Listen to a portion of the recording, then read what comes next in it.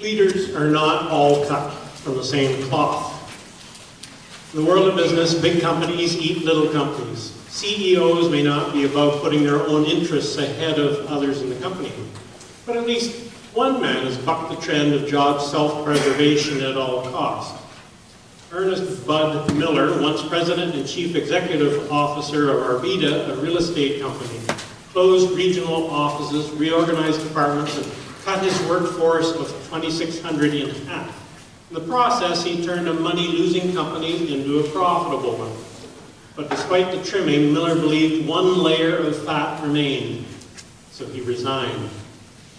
"I couldn't justify me to me," says Miller. "I couldn't look at the people I let go and say I applied a different standard to me. Every fiber of my person wanted to stay, but professionally, this was the decision that had to be made." The move eliminated one of the two senior jobs at the company. The chief operating officer of Arvida became the chief executive. Miller, age 53, gave up an upper six-figure salary package. No one believes this former Marine with a Harvard MBA will be on the street for long. For his part, Miller hopes he'll soon be helping a company restructure. That's sacrificial leadership, isn't it? You have to admire a leader who's humble enough to apply to themselves the same standard they've applied to other employees. Leaders are often entrusted with weighty responsibility. Those who bear the burden of livelihoods of many other workers are especially worthy of our admiration. Paul began the second chapter of his first letter to Timothy. "I urge then, first of all, that requests, prayers, intercession, and thanksgiving be made for everyone, for kings and all those in authority, that we may live peaceful and quiet lives in all godliness and holiness." No, kings and all those in authority. Do we pray often enough for our leaders? As I scroll through Facebook several times a week, I probably see something critical of the current American president. Less often something critical or mocking of our Canadian Prime Minister, but it happens. Yet, even if we don't agree with their respective stances, Scripture still urges us to be praying for our leaders. It's even more remarkable that the Apostle would write this when you consider the circumstances back then. Paul was writing about AD 63 to 65. Nero was Roman emperor from AD 54 to 68. Now, I don't know if you know a little bit of Nero. 5 years into his reign, Nero arranged for his own mother to be murdered. So that's the kind of guy we're dealing with. Nero seems to have loved to make a public show. A Wikipedia article notes, he made public appearances as an actor, poet, musician, and charioteer. In the eyes of traditionalists, this undermined the dignity and authority of his person, status, and office. His extravagant empire-wide program of public and private works was funded by a rise in taxes that was much resented by the middle and upper classes. Near AD 64, about the time Paul was writing, the Great Fire of Rome burnt about 2/3 of the city, lasting 9 days. Now, there were rumors Nero arranged for the fire to be set, although he apparently was out of town at the time. Guilty or not, it didn't help that he seized the opportunity to rebuild Rome in his image, including a new palace for himself that took up about 1/3 of the city's space. Tacitus notes that Nero blamed Christians for the fire, persecuting them by turning them into human torches. Eventually, toward the end of his brief career, Nero fled Rome, was tried in absentia, and condemned to death as a public enemy. By comparison, our current political leaders don't seem so bad as that, do they? Yet Paul urges prayer for kings and all in authority, even then Emperor Nero. What you worship affects who you become.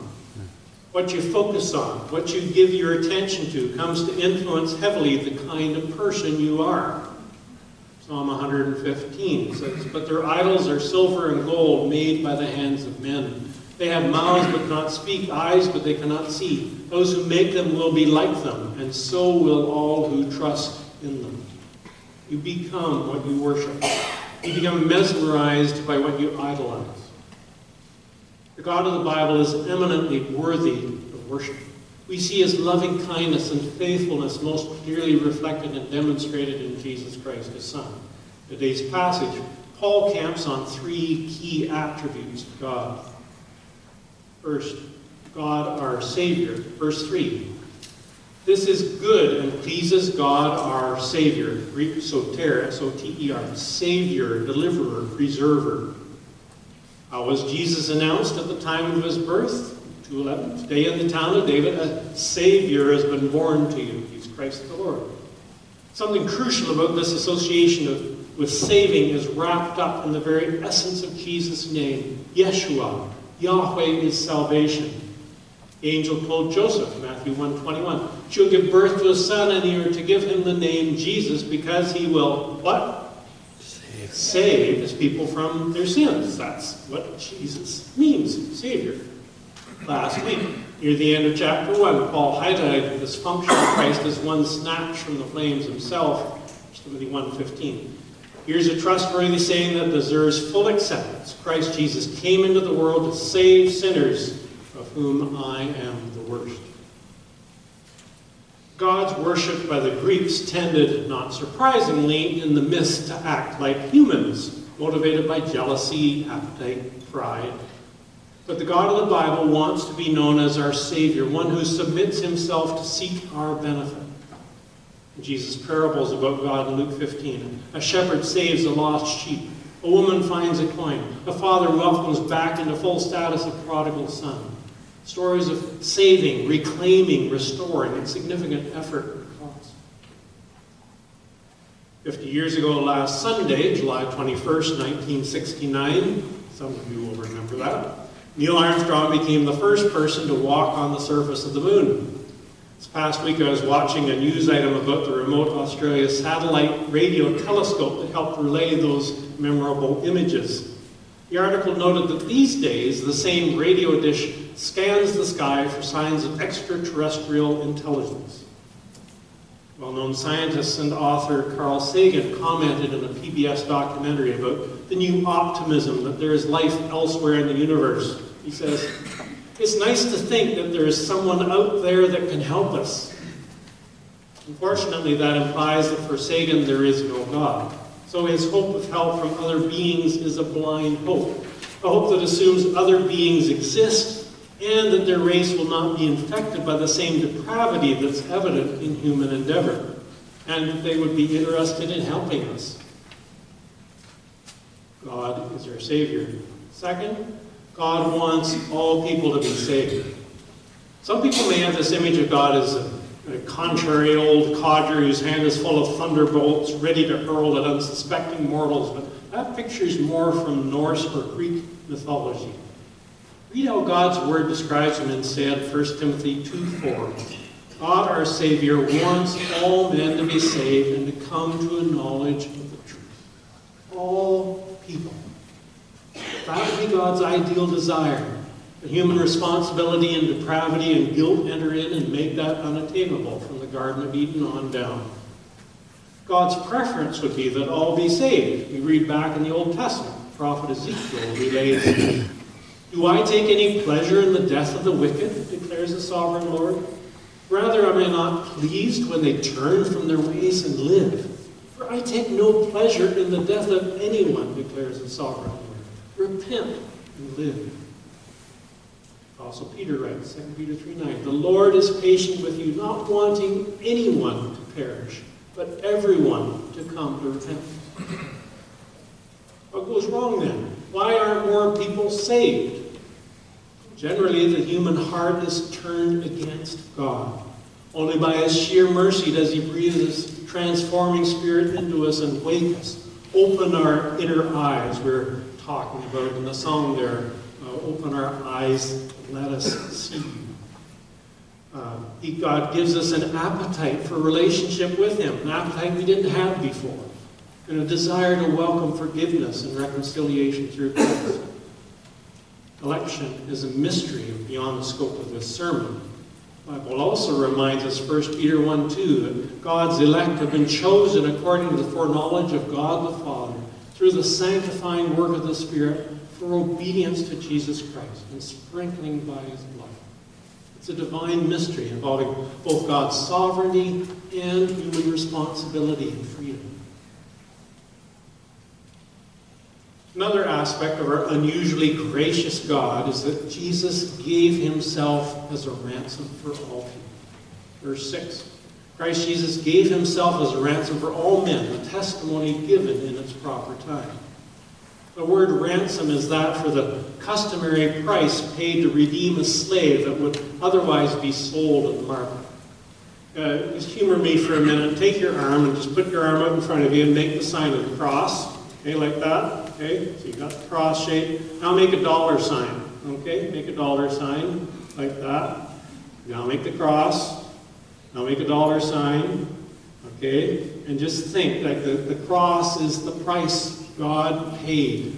God loves you that much that he gave his own son to redeem you, to bring you to himself. The cross is the cost. Paul describes thus the one mediator between God and men. Now, have you heard of mediators involved with labor negotiations? Generally, such mediators are careful to maintain their neutrality. They remain aloof lest they start to show bias to one party or the other. In the case of Jesus as mediator, he's all in. He gives his own life to pay the ransom needed for forgiveness of our sins. Paul wrote to the church at Corinth, "For Christ's love compels us, because we're convinced that one died for all, and therefore all died. God made him who had no sin to be sin for us, so that in him we might become the righteousness of God." As Peter put it, 1 Peter 2:24. "He himself bore our sins in his body on the tree, so that we might die to sins and live for righteousness. By his wounds you have been healed." His wounds hurt so you could be helped. The pastor of a church in Boston met a young boy in front of the sanctuary carrying a rusty cage in which several birds fluttered nervously. The pastor inquired, "Son, where'd you get those birds?" The boy replied, "I trapped them out in the field." "What are you going to do with them?" "Well, I'm going to play with them, then I guess I'll just feed them to an old cat we have at home." The pastor offered to buy them. The lad exclaimed, "Oh, mister, you don't want them. They're just little old wild birds who can't sing very well." The pastor replied, "I'll give you $2 for the cage and the birds." Now, this is back in the time when $2 was worth quite a bit. The boy consented. "Okay, it's a deal, but you're making a bad bargain." The exchange was made, and the boy went away whistling, happy with his shiny coins. The pastor walked around to the back of the church property, opened the door of the small wire cage, and let the struggling creatures soar into the blue. The next Sunday, he took the empty cage into the pulpit and used it to illustrate Christ's coming to seek and to save those who, like the birds, were destined for destruction. The difference was that Jesus had to purchase our freedom with his own life. He gave himself as a ransom for us. We've seen that this unusually gracious God of the Bible, Savior, wants all people to be saved, and Jesus gives himself as a ransom. When you truly believe in and worship a God like that, it changes and shapes who you become. Here are 4 ways Paul highlights in this passage how Christians ought to be shifting in a new direction compared to how they used to be. First, prayer, not pushiness. Can you say that? Prayer, not pushiness. Where the world's naturalist, Darwinist mindset is all about striving, impacting the gene pool, survival of the fittest, the believer's mindset is stayed on God, abiding in spiritual communion with the Father through prayer. 2:1. I urge them, Paul says, first of all, that requests, prayers, intercession, and thanksgiving be made for everyone. Also 2 verse 8. I want men everywhere to lift up holy hands in prayer without anger or disputing. Verse 1. You notice there are 4 types of prayer mentioned. 3 involve asking, requests, prayers, intercession. 1 involves expressing gratitude, thanksgiving. Paul urges us to be lifting up holy hands in prayer, verse 8. Prayer should come as naturally to the Christian as breathing. We're not a closed system. We walk in the Spirit Galatians 5:25. We remain or abide in Jesus as he abides in the Father. John 15:4. His spirit of sonship within us prompts us to cry out, Abba, Papa. Romans 8:15. So 1 Thessalonians 5:17. Apostles' advice, pray continually, without ceasing. Remember my motorcycle helmet a few weeks back with the built-in communication headset? I could be riding along and answering the phone or using the intercom with another biker. Christians have that same built-in capacity for prayer with God, wherever you are. A lifestyle of prayer helps us in tight situations remember to rely on God rather than just our own strength and resources. We don't have to push through, stomping on others' feet as if we're just doing it on our own. It all depends on us. Prayer focus helps us not get suckered into, verse 8, anger or disputing. Being contentious, demanding our own way, we can trust God to work things out fairly. Remember, we're discussing the proper posture for prayer. The first said that one should be on one's knees with head bowed in reverence to the Almighty. The second argued that one should stand with head raised, looking into the heavens and speak into the face of God as a little child. The third spoke up and said, I know nothing about these positions, but I do know this. The finest praying I've ever done was upside down in a well.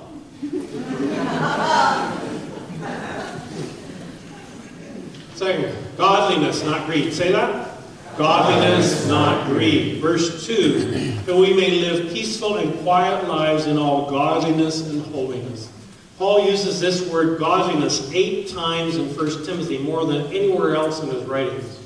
The word implies a good and holy life, with special emphasis on its source, a deep reverence for God. Remember, you become what you worship. You start to imitate that upon which you fixate. If you're focused on Jesus, you'll start to become more like him, more holy and godly. Is that your life goal? By contrast, culture's advertising and competitiveness prompt us to try to grab all you can because you only go around once. As the bumper sticker puts it, he who dies with the most toys. But something deep within us senses there's got to be more to life than just heaping up possessions. What pocketbook can buy can't satisfy soul needs. Verse 9, Paul cautions women not to get caught up in dressing in gold or pearls or expensive clothes. The advertising jingle says, diamonds are a girl's best friend, but they don't prevent heartache and breakups. Lasting relationships have to be built upon much more. Greed fuels ambition, which can lead to overwork, lack of quality time together, and affairs with coworkers. A reporter interviewed Lynette Fromm, the girl who took a shot at then-President Gerald Ford in Sacramento, and who was also a member of the infamous Manson family. Lynette Fromm said the thing that attracted her to Charles Manson was his philosophy, which was, get what you want whenever you want it. That is your God-inspired right. I guess not. Godliness, not greed. Third, peacefulness, not promise. Can you say that? Peacefulness, not promise. Verse 2 again. That we may live peaceful and quiet lives. Verse 8, without anger or disputing. When you're happy in Jesus, getting your sense of being valued and significant from your Heavenly Father, rather than from your possessions or prominence or achievements, you don't have to have a high profile in society. You're content to be one of the quiet in the land. You don't have to make a big name for yourself. You're just happy to be serving others, helping them thrive, giving them a boost up. It was heartwarming this past week seeing Ryan O'Reilly, a Stanley Cup champion St. Louis Blues, interacting with his 99-year-old grandmother in Seaport. She even got to ride in the bucket of the fire truck with him during the parade. Love doesn't just glory in its own accomplishments, it lifts others up that might otherwise have gone unnoticed. Fourth, Good deeds, not glitz. Say that? Good deeds, not glitz. Advertisers may try to catch your eye with shapely models and scanty cladding, but Paul hints that true beauty is more than just skin deep. It has to do with our character. Note the emphasis on good deeds and propriety 2 times here in verses 9 and 10 and 15. I also want women to dress modestly with decency and propriety, not with braided hair or gold or pearls or expensive clothes, but with good deeds, appropriate for women who profess to worship God. Verse 15. The woman will be saved through childbearing if they continue in faith, love, and holiness with propriety. Frankly, girls, if he's the kind of guy who's only going to be attracted to you because of the way you look, how much skin you're prepared to reveal, that's not the kind of guy you really want. The word translated modest means well-arranged, becoming. Wrapping up, we're blessed to know and serve a holy God, gracious, self-giving, sacrificially concerned for our welfare. Such a good God rubs off on the kind of person you and I are becoming. Several times Paul emphasizes holiness. Verse 3, peaceful and quiet lives in all godliness and holiness. Verse 6, I want men everywhere to lift up holy hands in prayer. Verse 15, women are continuing faith, love, and holiness with propriety. Easton's Bible Dictionary defines holiness with regard to Christians as consecrated to God's service, and insofar as they are conformed in all things to the will of God. So to be holy is to be like God, unmarred by anything sinful. James 1:27. Religion that God our Father accepts as pure and faultless as this, to look after orphans and widows in their distress, and to keep oneself from being polluted by the world. In James Version, to keep himself unspotted from the world. Many of you know this past week I've been recovering from extensive burns incurred when foolishly standing too close to a burn pile after dousing it with a couple of liters of gasoline on a hot summer day. Thank you for your prayers. The nurse remarked, I'm a good healer. Praise the Lord. I was very careful to try to protect any open wound areas from infection. Didn't want any flies landing on my burns in case they decided it was a good place to lay eggs. So I was hypervigilant to keep the wounds clean, spotless, so they would better heal. It was hard for this person with Scottish blood to not reuse dressings, even if they look almost clean. Regarding holiness, J.D. Pentecost wrote, a surgeon who selects a scalpel in the operating room rejects the scalpel with a minute spot of defilement on it as readily as one that was severely defiled, because even the smallest spot means the scalpel is defiled and cannot be used in surgery. A thing is sterile or defiled, clean or unclean. A person is holy or unholy. God is not concerned with degrees, only with the absolute. How much dirt does it take on the scalpel to make it unsterile? The smallest particle, either clean or not by degrees. And just to illustrate this a little bit further, I need 2 children volunteers, some of the older kids. Can I have a couple guys come up and help me here? Come on up.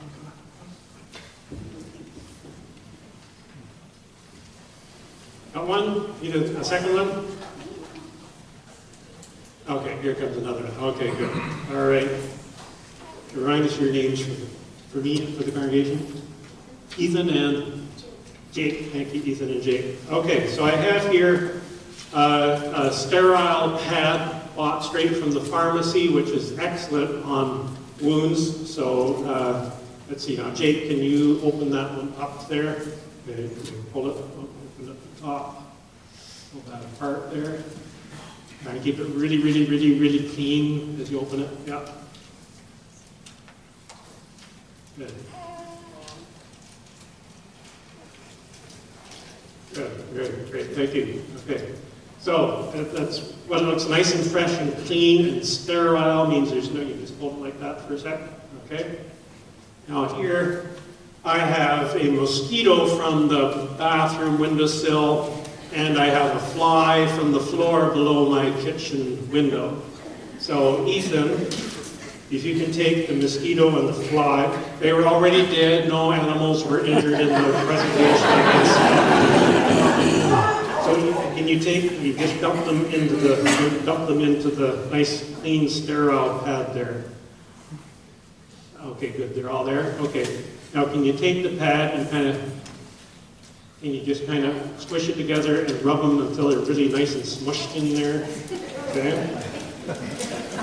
Okay. All right, so all kind of smushed around. Okay, now, on my arm, I still have some wound that's kind of half open in that. All right, so see that one right there. So do you think I should take this and I should put it on my wound? That wouldn't be good, would it? No. What you're feeling right now, that in the pit of your stomach, that revulsion, that disgust, that's how God, a holy God, feels about sin. It doesn't take a lot of sin, it's any sin. That's contrary to God's nature. Evil, wickedness, God cannot tolerate. I don't want to put that on there. Good. Thank you guys for your help.